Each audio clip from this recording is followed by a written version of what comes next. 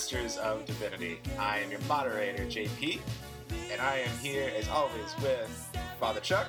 Hey, real quick, you always say you always say always, as always with Father Chuck. But what about those times that I'm not here? Have you missed a podcast? I have. Oh. I mean, we count our spirits being here as well. So okay, I just it's totally clarifying. Okay, sorry, I hijacked your intro. I'm sorry. It's okay. I love you, so you're always in my heart. So of course you're always here, Chuck. Oh, it means so much to me, JP. It really does. Good. And Matt is not with us this week, but we have replaced him with our good friend Keelan O'Carroll. Hello, Keelan. Hey, JP. It's good to see you, man. How you doing? Good to see you too, brother. It's been a while. I know. It's great to have you back, brother. Yeah, man. We are... Apparently we are not in the Christmas season. That's what I learned. That's right. From our new follower, the priest Pulse. Right. That was my bad, but I come from a very commercial evangelical background, so you have to forgive me. For me and my people, this is the Christmas season. Well, I'm making the sign of the cross over you to absolve you of your ignorance. Thank you very much, Father Chuck. But we are getting nearer to Christmas, and we are excited about that. So it is a sort of season of anticipation, and also Advent, I guess, right? Yes, I mean, well, Advent is a season of anticipation. Okay, as I've been telling my congregation, one of joyful anticipation. See, I know nothing. I'm so ignorant. It's fine. So, we're talking about things that sort of relate to Christmas, both from a pop culture standpoint and from a theological standpoint. This week, we've decided to focus on the Blessed Virgin Mary. The BVM. And I've been instructed by Chuck to not title this episode "There's Something About Mary." That is true. That is true. Yeah. I won't do that. I won't do that. I'll think of something. Are we going to go with BVM Dawn of Jesus? Because I think that's a good one. That's good. That's good. So where do we start with this? I know we had talked about. You're the moderator, brother. Yeah. It's interesting because from my own personal background, Mary is sort of just kind of there, and we respect her, we like her,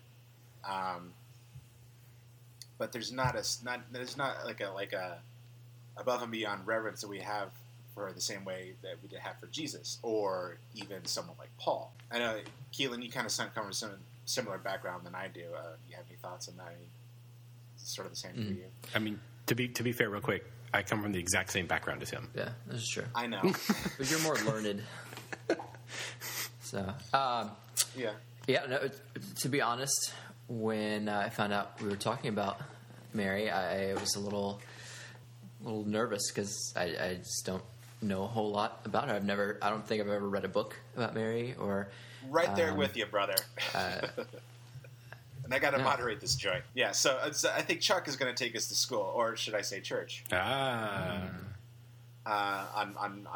Mary. So I have some questions. Okay.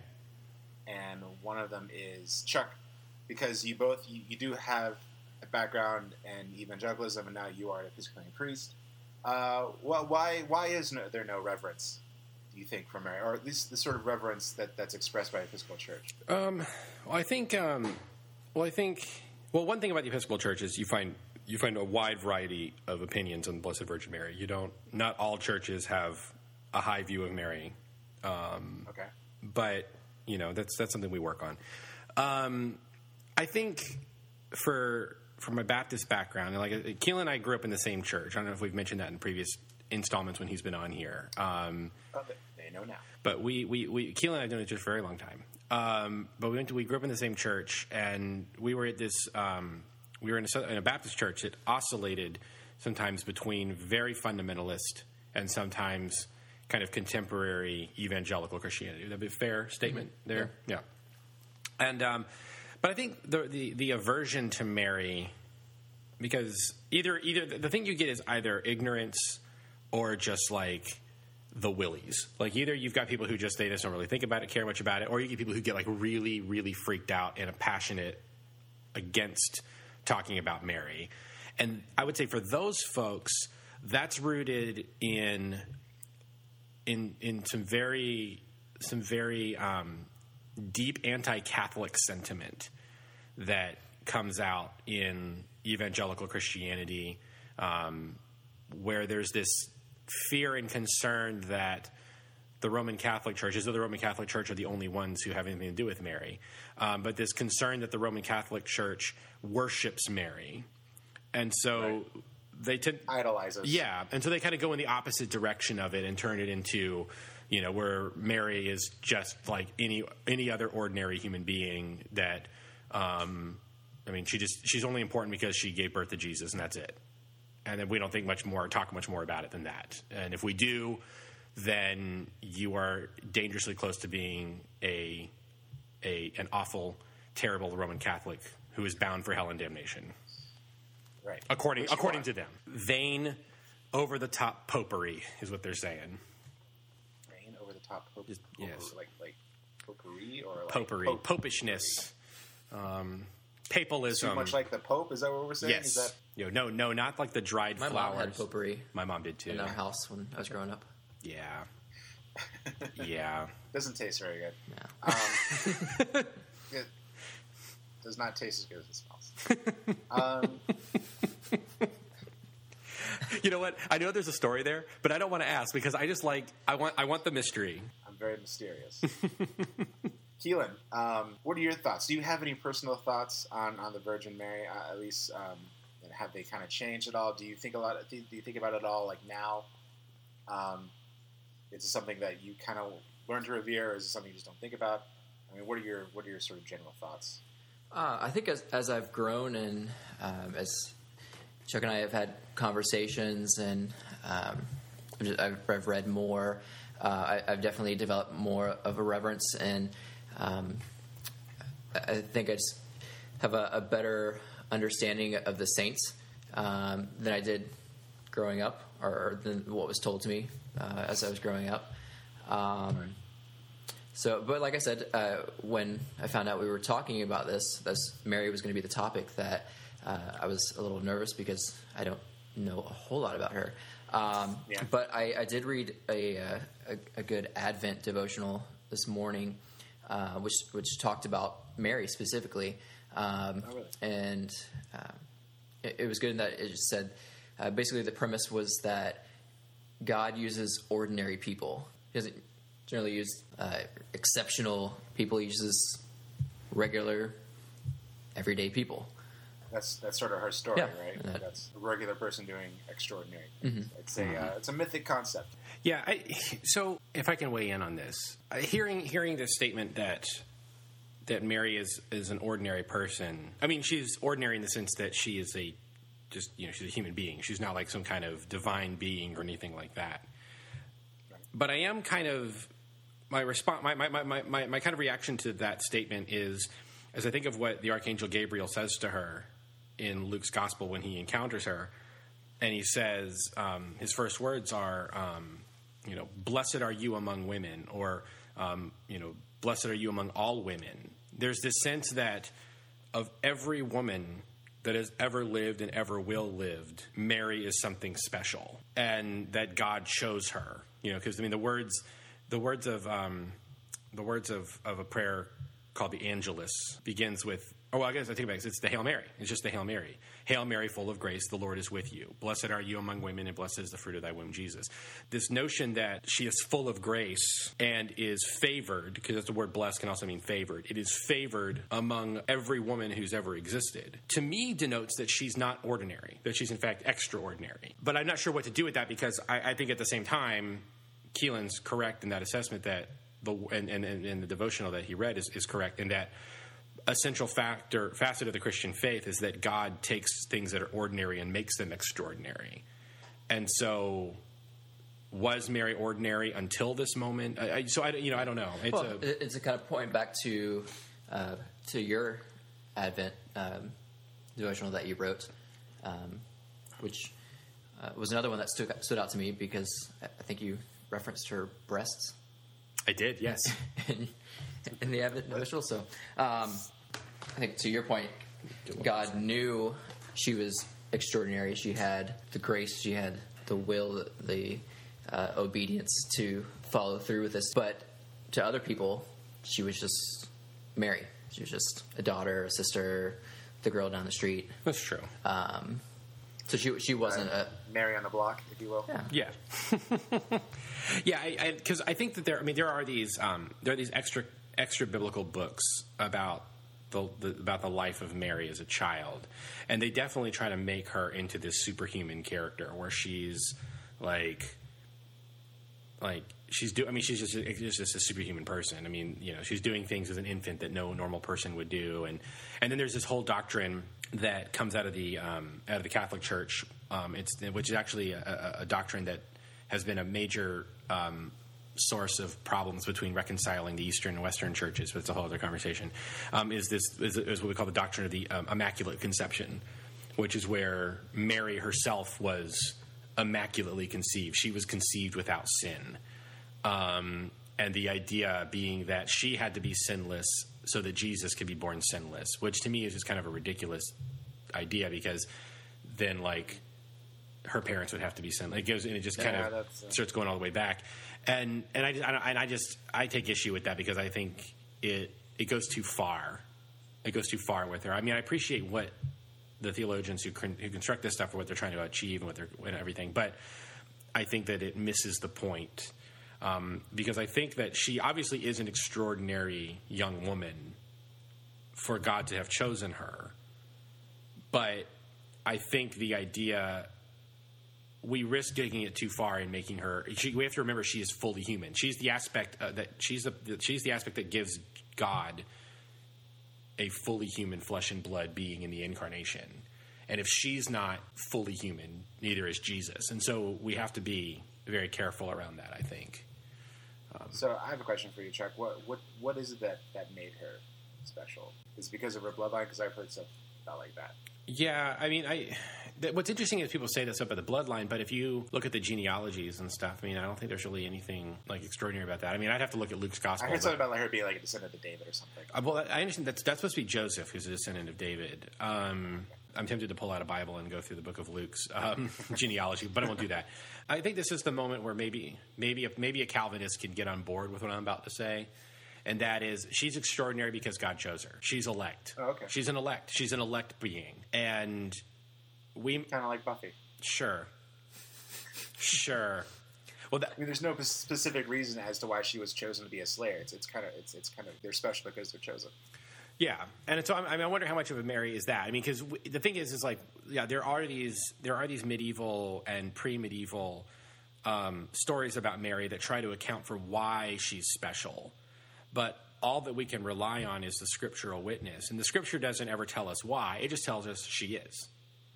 And for Luke, that's good enough that she was the one who was chosen by God for this purpose.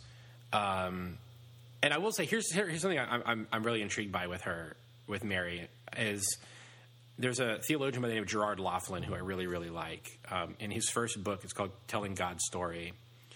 And he talks about how there is this whole tradition out there of Christians who want to try, in the name of some kind of progressive theological agenda, in order to sort of liberate the church from superstition and all this other stuff, to try to explain that Mary was somehow a victim.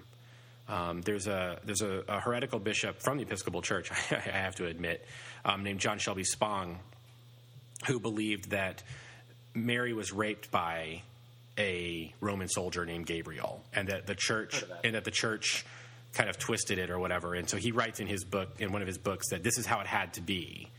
Well, Gerard Laughlin directly refutes this and says, that Spong is trying to create a feminist argument here. He says, but for him, he is making Mary completely dependent on men. and that she's a victim of men, and that men are that she's completely passive in everything. And so that's not a feminist version of the story. He says, really, the feminist version of the story is the story we have in the Bible, where Mary, completely of her own volition and agency, says yes to whatever God wants of her. Because that's really the great thing, is Gabriel appears to her and says, God wants to do this thing. And the language seems to indicate that it's sort of up to Mary's consent in a way. And so Mary famously says, let it be, sort of in the course of the song, let it be to me according to your word, or according to God's word. She doesn't go to Joseph to see if he's cool with it. She doesn't go talk to her dad and see if it's okay. She doesn't consult with any men or women or anyone for that matter.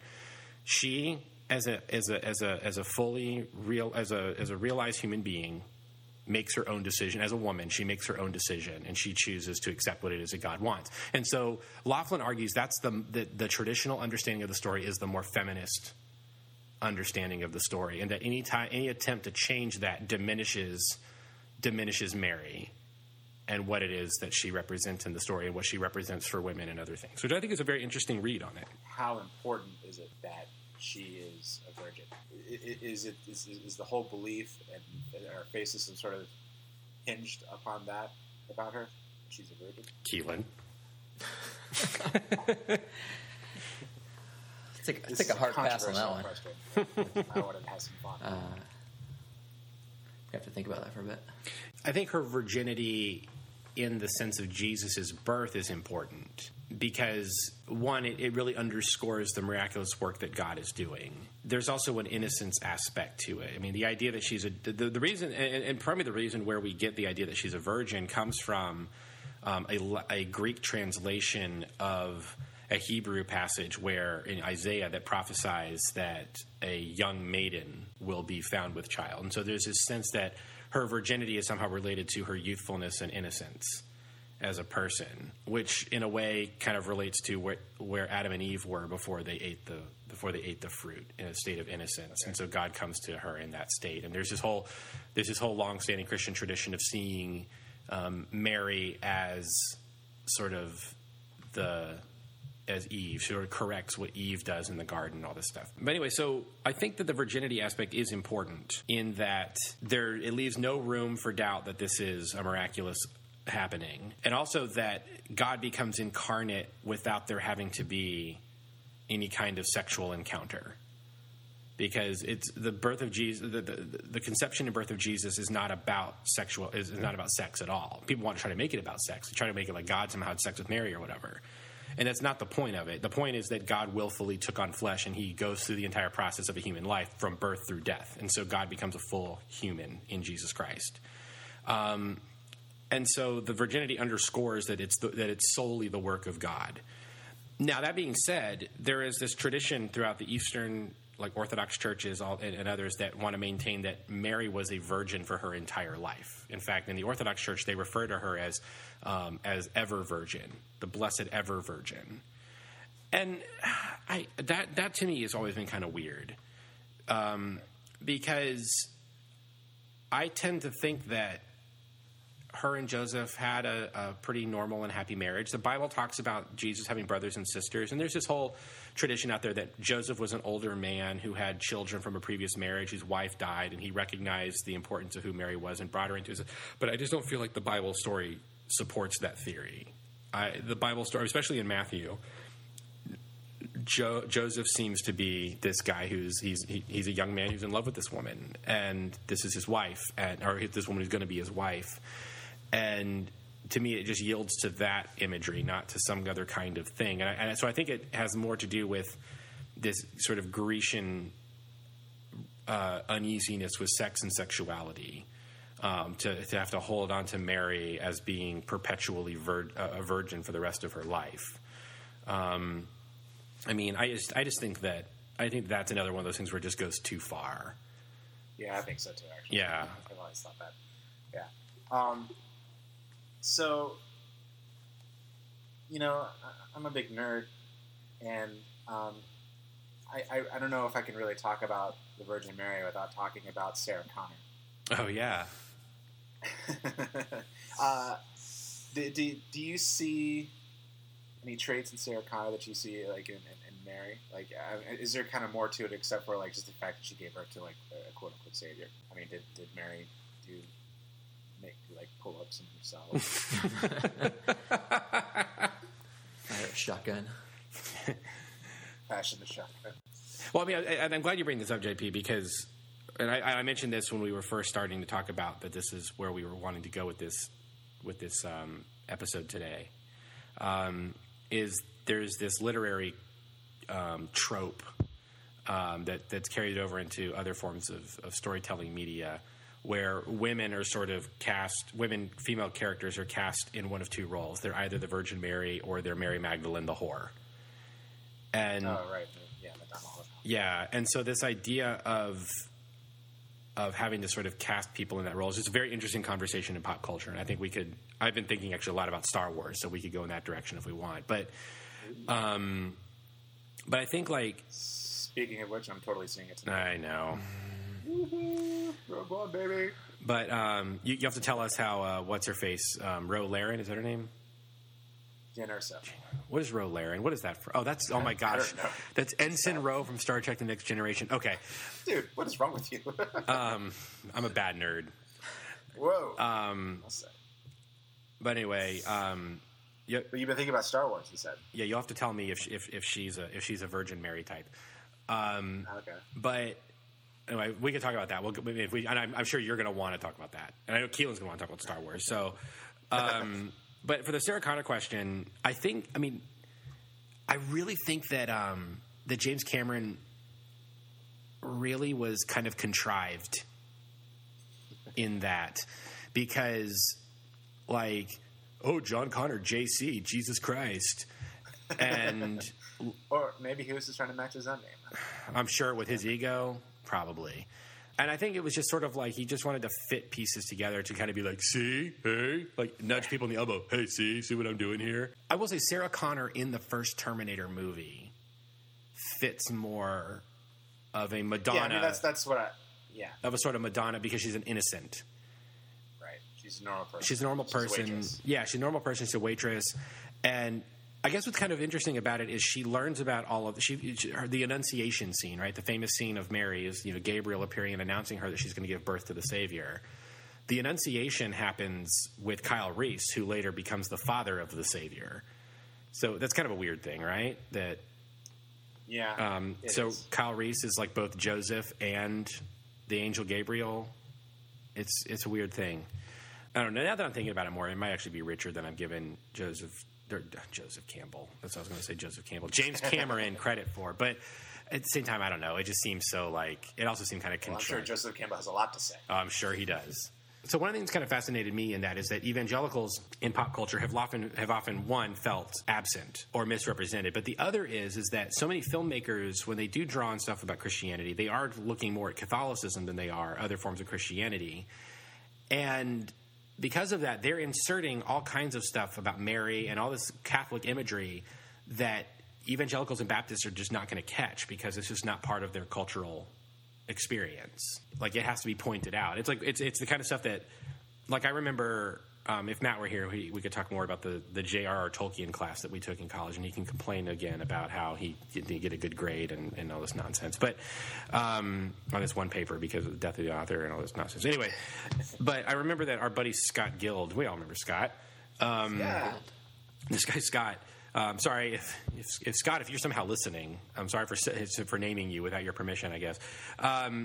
Anyway, he was super Catholic, and he did his final paper on all of the Mary allusions in the Lord of the Rings, because Tolkien was Catholic, so naturally they're going to appear. And it was just, I remember being fascinated by that, because I kind of wanted to poke fun at it and be like, well, you're Catholic, so of course you're going to talk about Mary. But there was also this sense that, well, he knew to look for that. Like, he would recognize that. I wasn't going to recognize that at the time because I didn't know anything. And so there's an element of it where I wonder how much of this stuff is just flying over our heads because we're just unfamiliar with it all. And there's this assumption that we ought to know about it. But anyway, it was just a thought. Is Mary a Mary Sue? That's a really good question. Do you know what a Mary Sue is, Keelan? I do not. Keelan does not know what a Mary Sue is. Want to fill us in, You know, JP? to be honest, I don't even really understand it to begin with. All I know is that it's a girl who's great at everything. That's what they tell me.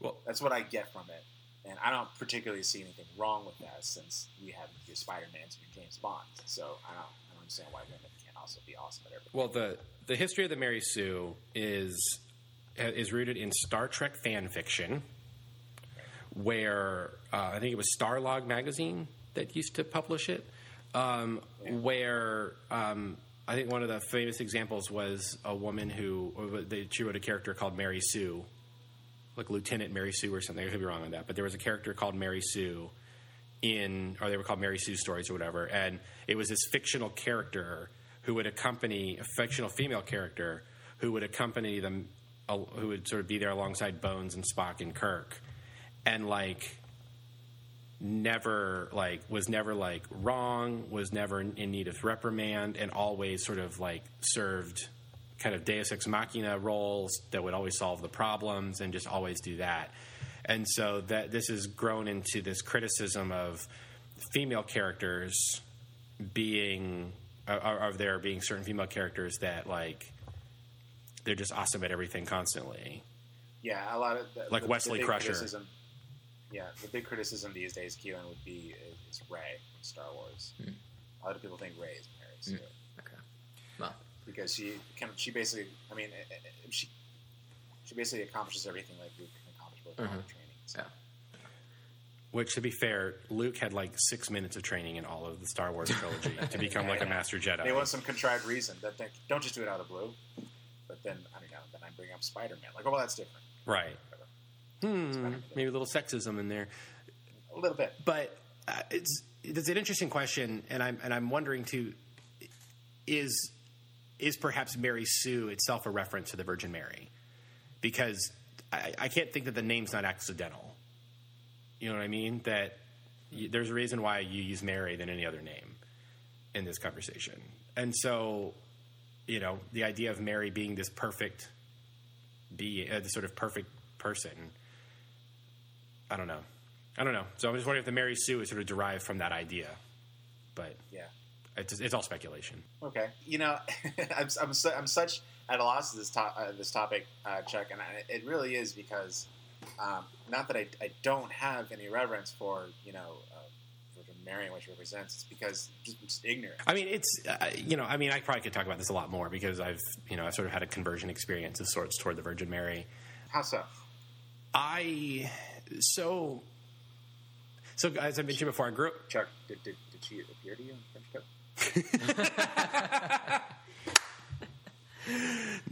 No, it was a pancake. No, the thing is I grew up Keelan and I both grew up in this really, kind of somewhat hostile to Catholicism world. And my first real girlfriend was Roman Catholic. And when I kind of tried to stop converting her, I went to church with her. And I was a complete jerk about her Catholicism a lot. But, there are things that I learned that stuck with me later on in life. But the things that really changed for me were a couple of things. One, studying a lot of church history and learning that as far back as the church has gone, Mary has played an important role in the liturgies and in the traditions of the church. And that one of the earliest titles given for Mary is that of Theotokos, which is the Greek phrase that means God bearer, and this idea of her being seen as mother of God, which I think is just it used to make me uneasy, but I think it's just a really kind of profound and powerful idea that. Because, it just makes sense that if God became incarnate through Jesus Christ and Jesus' mother is Mary, then that means God has a mother. And that's just a weird thing. I'm sort of intrigued by that weirdness. But two other things that were big for me were reading the book of Revelation. There's a passage in the book of Revelation that talks about a woman who stands on the moon and she has the stars for a crown on her head. And when you read this passage, and I almost went over to my bookshelf to grab my copy of the Message because it was in the Message version of Revelation where I first read it. It just really stood out to me. I was like, oh, this is Mary. It was just, oh, this is Mary. It was just this very beautiful celestial image of Mary and this very mystical thing, and it was like, oh, it's in the book of Revelation, it's in the Bible. Like, this isn't just something that people invented outside the Bible. Like, it's in our Bible. And that just really, like, that was something that really struck me and kind of got me interested into looking, kind of studying the traditions around Mary and stuff again. And then eventually in seminary, I hung out with a bunch of Anglo-Catholics. The Anglo-Catholic movement is a group of Episcopalians who are really into what we call high church practices: incense, bells, chanting, a lot of pre-Reformation type things. And so we would after evensong on Tuesday nights at seminary, which is chanted evening prayer, a few of us would stay after, and we would pray the Angelus, which is a prayer. It involves the Hail Mary and all this kind of stuff, but it's a Marian prayer. Actually, I have the card for it right here. I'm holding it right here. Is that your redemption card? No, it's a prayer card. Redemption card's over here. Oh, okay. I actually have it right next to St. Isidore. I have a St. Isidore prayer card. St. Isidore is the patron saint of the internet. But anyway, so it was like, so through that, like learning the Hail Mary and all that, like, I don't know, just through the practices and stuff, I just became very enamored with who Mary was and the role that she's played in the Christian faith, and the idea of her being, sort of, in some ways, an embodiment of what I do as a priest, because she brings Christ to the world, and then she invites the world to Christ. That whole parallel and that whole imagery there is something that's really stuck with me. And like I said, I think there's some traditions of it that go really far. But if 15-year-old or 16-year-old me were to meet 34-year-old me, I'd probably punch myself in the mouth. Because I'd be so weirded out by the fact that, one, I'm a priest of all things, but the other is like, oh, now you're saying the Hail Mary, now you're like praying to Mary, like what the hell happened to you? And then I'd have to say, hey, you're wearing 36-inch Jinkos and 3 chain wallets, so shut up. Have frosted tips. I did have frosted tips. They were pretty sweet. No, they weren't. Do you remember when I used to wear that No Fear hat? It was like it was like a baseball cap, but it had no bill. It was just like an Alex Mack hat. No, I don't. Oh, maybe you're in Pakistan at this time. Probably would have smacked you though. Yeah, sounds pretty awful. My pride and joy though were my 36-inch leg, cream-colored corduroy Jinkos. Yeah, son. Gosh. Yeah. Wow. With a chain wallet that had 3 chains on it. 3, one of which hung down below my knee. Extra security. What does Mary have to do with Star Wars, Chuck? Is there something that you have found? Well, as we were initially talking about this topic yesterday and starting to kind of hammer, joke about a couple things or whatever, I started thinking about this literary trope of, Madonna and whore, and I realized, like, for some reason I thought of Princess Leia. And I realized Princess Leia does not fit into either of those. No, she doesn't. I don't think that's on purpose. I think that is on purpose, too. Yeah, I mean, I think, I wonder how much of it is, Lucas drawing from Kurosawa's, stuff as well as serials and things, but like he's clearly not going into this religious thing with her, at least in the first Star Wars, and she's a very interesting character, right? Because she's cast initially as a damsel in distress, but then she almost immediately, she doesn't really have romantic relationships with either Luke or Han in the movie. She insults both of them. The first time that her rescuer shows up, she's not like, oh, my prince. She's like, aren't you a little short to be a stormtrooper? And then she gets impatient with Han, and she steals a blaster from him and starts shooting people. I mean, she has a job to do. She's on a mission the entire movie. Right. Even when she's captured, she's on a mission. Right. So she's very different. So she doesn't fit into that trope. But then I kind of thought the rest of the trilogy, she doesn't really fit into any of that either. She starts becoming a little more like, a love interest type by the time you get to Return of the Jedi. Yeah. But Empire is definitely a relationship. Yeah. A story between her and Han, and then Return is like, I don't really know. Yeah.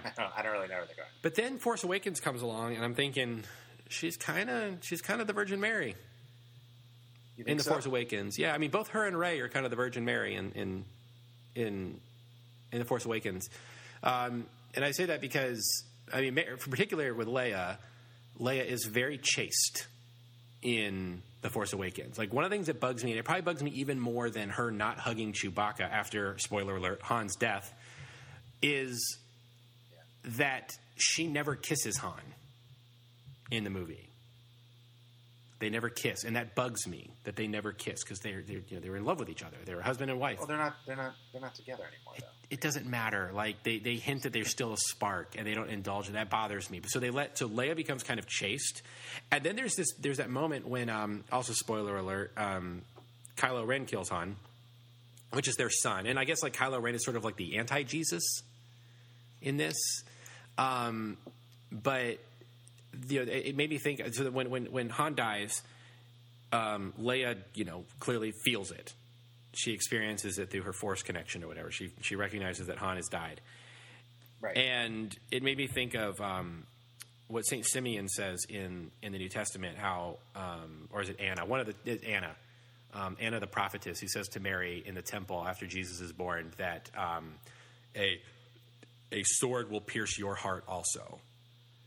And so that there's that like moment where she feels the pain of loss, and like I don't know, she starts getting. I don't know. I feel like in The Force Awakens she gets cast a little more along that traditional role of playing into that kind. And she's very matronly, which is fine because she's an older woman, and they're kind of working on that, I guess. But she's the general. But I don't know. There's just that kind of. I don't know. I just kind of got some more of a Marian vibe from her in that movie than I did in the other Star Wars movies. And then Rey kind of has that. She has an Annunciation scene because BB-8 sort of announces that things are happening, sort of motivates her to have something happen and whatever. I don't know. I like The Force Awakens. That movie's a mess, but I like that movie. And don't even get me fun to watch. And don't even get me started on George Lucas's nonsense with Anakin Skywalker's mom and her virgin birth crap in The Phantom Menace. Yeah, there is a literal Mary in Star Wars, and I guess that would be Shmi. Is that really her name? Shmi? Yeah, you didn't like know the that? person from Hook? Yeah. No, that's Shmi. This is Shmi. SCHMI. Shmi Skywalker. That's right. I totally forgot about that. You guys forgot about Shmi? Bro, I've tried to forget all of that movie. Yeah, she had the virgin birth. I mean, she says in the movie she conceived him. That's it. Right. The midichlorians formed him in her. Well, there is a theory that Darth Plagueis used the Force to manipulate midichlorians into. Well, there is actually a deleted scene where Palpatine says he did it. Really? Yeah. Oh, okay. So they actually filmed it and then cut it. His name is Sheev. What? His name is Sheev. Who's Sheev? Emperor Palpatine. Sheev Palpatine? Yeah, dude. Sheev and Shmi? Wow. Okay. Yeah. Wow, George Lucas really needed his ex-wife around. Because she's what made Star Wars a comprehensible and enjoyable thing. Keelan, you look like you have something to say. Would it have been better if Disney had owned the rights back then? Would he have had less control? I mean, I think... Can we hope that Disney will remake the prequels? That won't happen. Yeah. I know this episode is to be about Mary, but I've had like a lot of thoughts about Star Wars.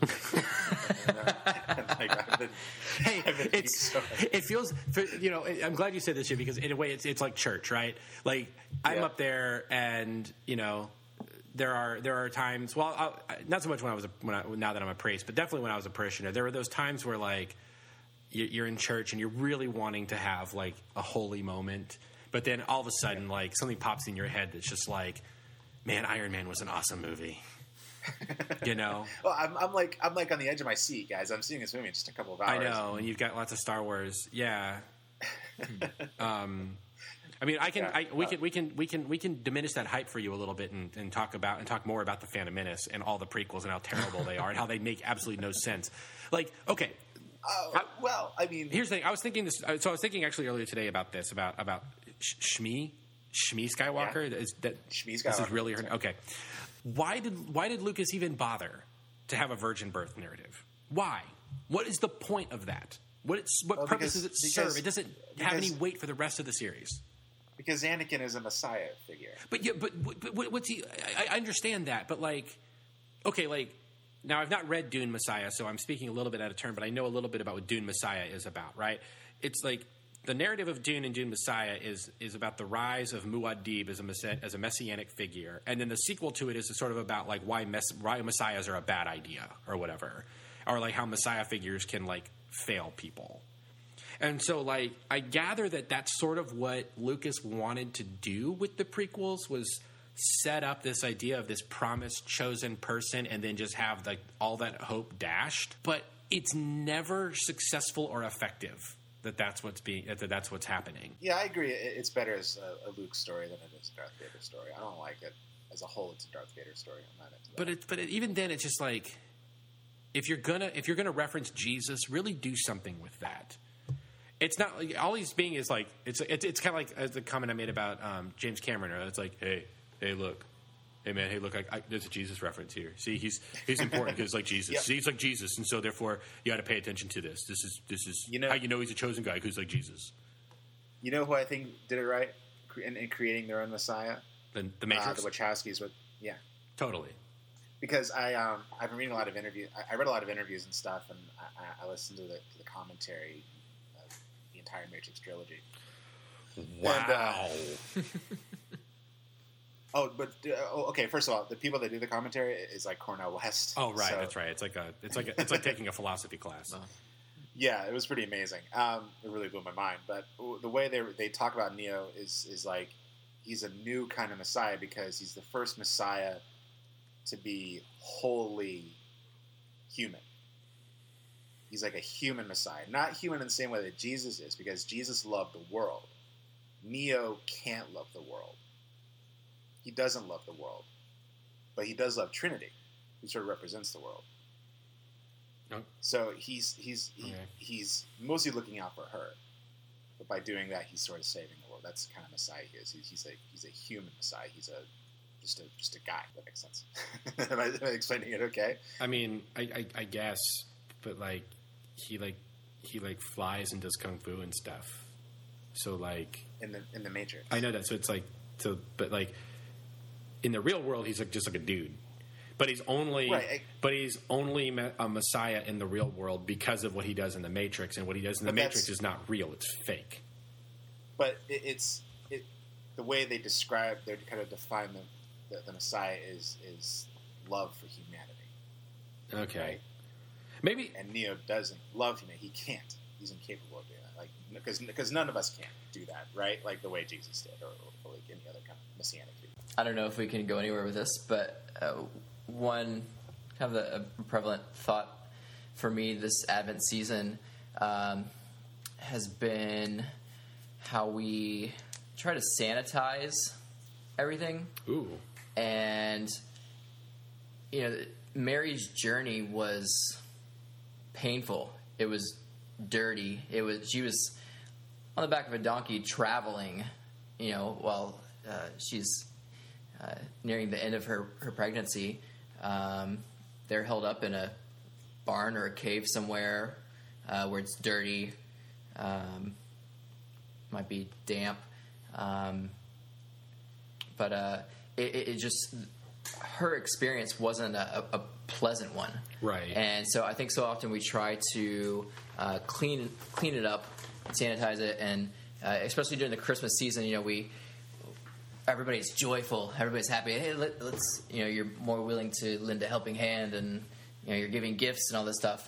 But we forget about the pain that has to go along with life. I mean, the shepherds in the fields were awake at night, making sure that wolves or other animals weren't coming in to attack their flocks.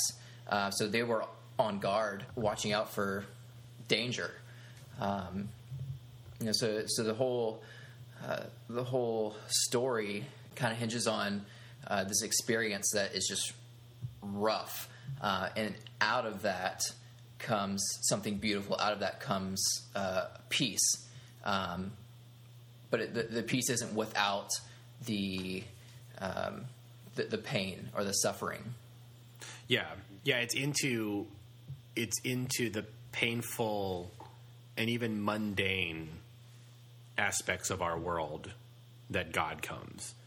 Yeah, I mean, I think it is interesting that regardless of what, so something that was really eye opening to me was when I went to the Holy Land several years back, and we went to Nazareth, and when you go to Nazareth and you get to see some of the excavation of people's homes and stuff, there are caves everywhere. And our guide was telling us that based off of all the evidence they have about Nazareth, it was a very small community, and it was a poor community. People couldn't actually afford to build houses, so they lived in caves. They had settled into this hillside, this rocky hillside, and lived in caves. So Jesus was probably raised in a cave, which is pretty crazy. But it all underscores the fact that Mary and Joseph were not people of means. They were, Joseph was probably away from home a lot. Nearby Nazareth is a metropolitan city called Sepphoris that was a Roman city that was built during the time of Jesus. So they think that Joseph, being a laborer type, was over there. Jesus probably went with him when he was old enough to work. But these are people not of means. And so, yeah, like you're saying, Keelan, like, we refer to Mary as the Queen of Heaven and, the bearer of God and all this stuff. But she wasn't a queen. She wasn't a royal person, where she would have been able to have some form of comfort in delivering a child. And then, she probably delivered this child on, like, the stool that someone used to milk a cow. She wasn't laying in a bed or, being, she was probably attended to by a midwife, which is probably a family member, or even Joseph's mom. Mm-hmm. But yeah. And you always see Jesus wrapped in these white cloths, and really there's just like, there would have been just pieces of... Yeah, ripped random pieces. Rags and things that they wrapped in. Pieces of old clothing. Yeah. Yep. And not to mention the fact that they had to flee, and they were refugees. Yep. Don't even get me started on that. Yes, if any of you follow Keelan on Twitter, you'll know Keelan's feelings on refugees. He's very passionate. It's good. We need that. It's true. We do. No, people aren't. But it's true. Jesus was a refugee. They were fleeing oppression. Do you have a favorite place where Mary has shown up, Chuck? Actually, no, not Mary. I have one of Jesus. Oh, wait, no, I do have one of Mary. Yeah. Well, where did this come from? First of all, like what kind of started? Was it really just people say like, oh, I saw Mary in a cloud, I saw Mary in my mattress? I mean, is it called like periodola, where you like recognize things in shapes? I guess so. I don't know. I really don't know where it started, but that people have definitely. I mean, there's traditions around, icons in churches weeping and stuff like that. I guess that's kind of how it started. It was manifestations of things like that, and then people started seeing like, there's a even recently there was a church, I think a Greek church, where they removed icons from a wall when they were doing some work, and they found that the images of the icons had been somehow imprinted on the wall behind, and they can't really explain how that happened, and that's been deemed a miracle by some people. So maybe it started with that kind of practice, and then it turned into, seeing her in toast and, your eggs. There was this great story. It's always breakfast. Yeah, there was this great story in Florida where, it was a guy. So this guy like walks out of his house and he looks on the wall of his neighbor's house, and he sees on his neighbor's wall like a mildew pattern that looks like the Virgin Mary. The neighbor is not Catholic, so the guy whose house it is not Catholic, but the guy who sees it is. And so anyway, so all these pilgrims start showing up, and bishops come to verify and everything. And the whole time, the guy who lives next door is like, I just want to paint over this because why are all these people coming and looking at the wall of my house? I think it happened in Tampa or something back in the 90s. Very interesting. I think there's a movie based on that. You might be right. Luke Wilson. Yeah. And actually, yeah, maybe now that I think about it, I'm hoping that I'm not thinking of a fictional movie as being a true story, but I think how many Catholics story. are there in the world? How many Catholics are there in the world? I don't know, several million, at least. carry the Right. one. Several hundred million. So at if least. we made a Blessed Virgin Mary waffle maker, would They have them.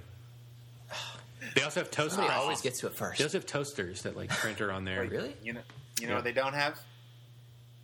Shmee waffle makers. There's your calling, brother. That's There your it is. calling in life. I don't see Mary in my French toast, but I see Shmee Skywalker. Gosh, every time we talk about this kind of stuff, I want so badly for us to have like a Masters of Divinity loot crate, or like even a shop on our website where we can just sell all the weird stuff, like like redemption cards and like copies of A Thief in the Night and like I don't know what else we would have in our loot crate. Mary waffle makers and stuff. I think it'd be fun. Late 90s Christian CDs. Late 90s Christian. Oh, yeah. Some Tooth and Nail records. And early and mid 90s Some BEC cassettes. recordings. Keelan knows. Keelan's working at a Christian bookstore, so he knows. Good times. Oh, he's on the front lines. But, so, Did you sell a lot of Celtic rings, hearts on them? are you talking about... Oh, he's not wearing it. I don't have my cloud on today. You talking about that one with the hand? Claddagh ring, Claddagh? the Claddagh ring, the Buffy ring. Yeah, that's his wedding band. No, it's not. That's not Oh. Christian-y enough. No, No. It Oh. They used to probably they had used to sell them WWJD inspiration. rings or something. Yeah, you wanted that thick band that was like sterling silver that had like a cross etched out of it.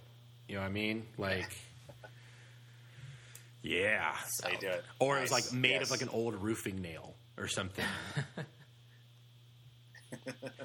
You reminded me, Chuck, talking about Thief in the Night. We need to do a commentary of that movie. Yes. That'd be so much fun. Gosh, I bet we could sell that. oh yeah. Or just do it as a download, like a. That's what we should do. We should do that. We should do like Blu-ray. We should record commentaries on and put them on like iTunes, so you can like Yeah. download them and listen to them while you watch really garbage Christian movies. Like Thief in the Night, Judas Project. Oh yeah.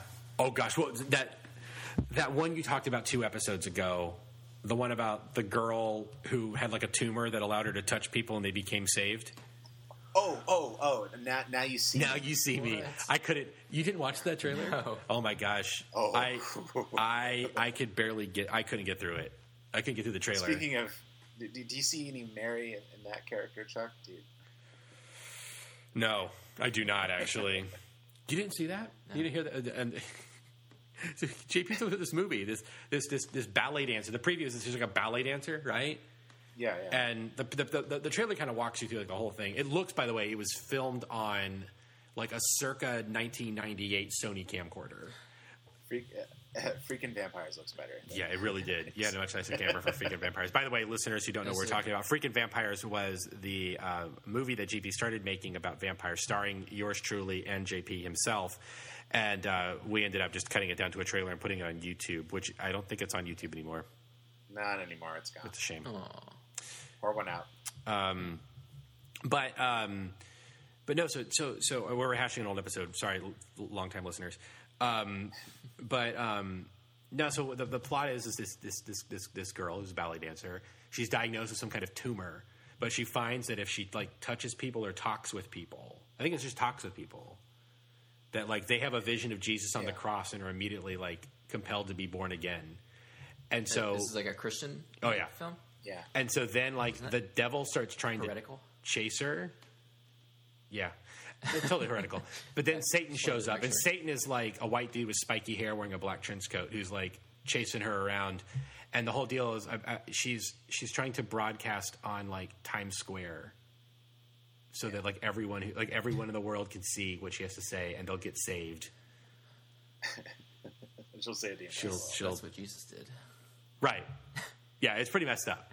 Yeah, she's doing what Jesus did because Jesus' sacrifice is not Jesus' sacrifice is not effective unless you compel people through tracts and stuff to say some prayer because God is limited. The difference, it's such a nonsense. The difference, Keelan, is that when she touches you, you are saved. Like there's no choice in the matter. There's no free will. It's I'm saved. So it's Calvinist.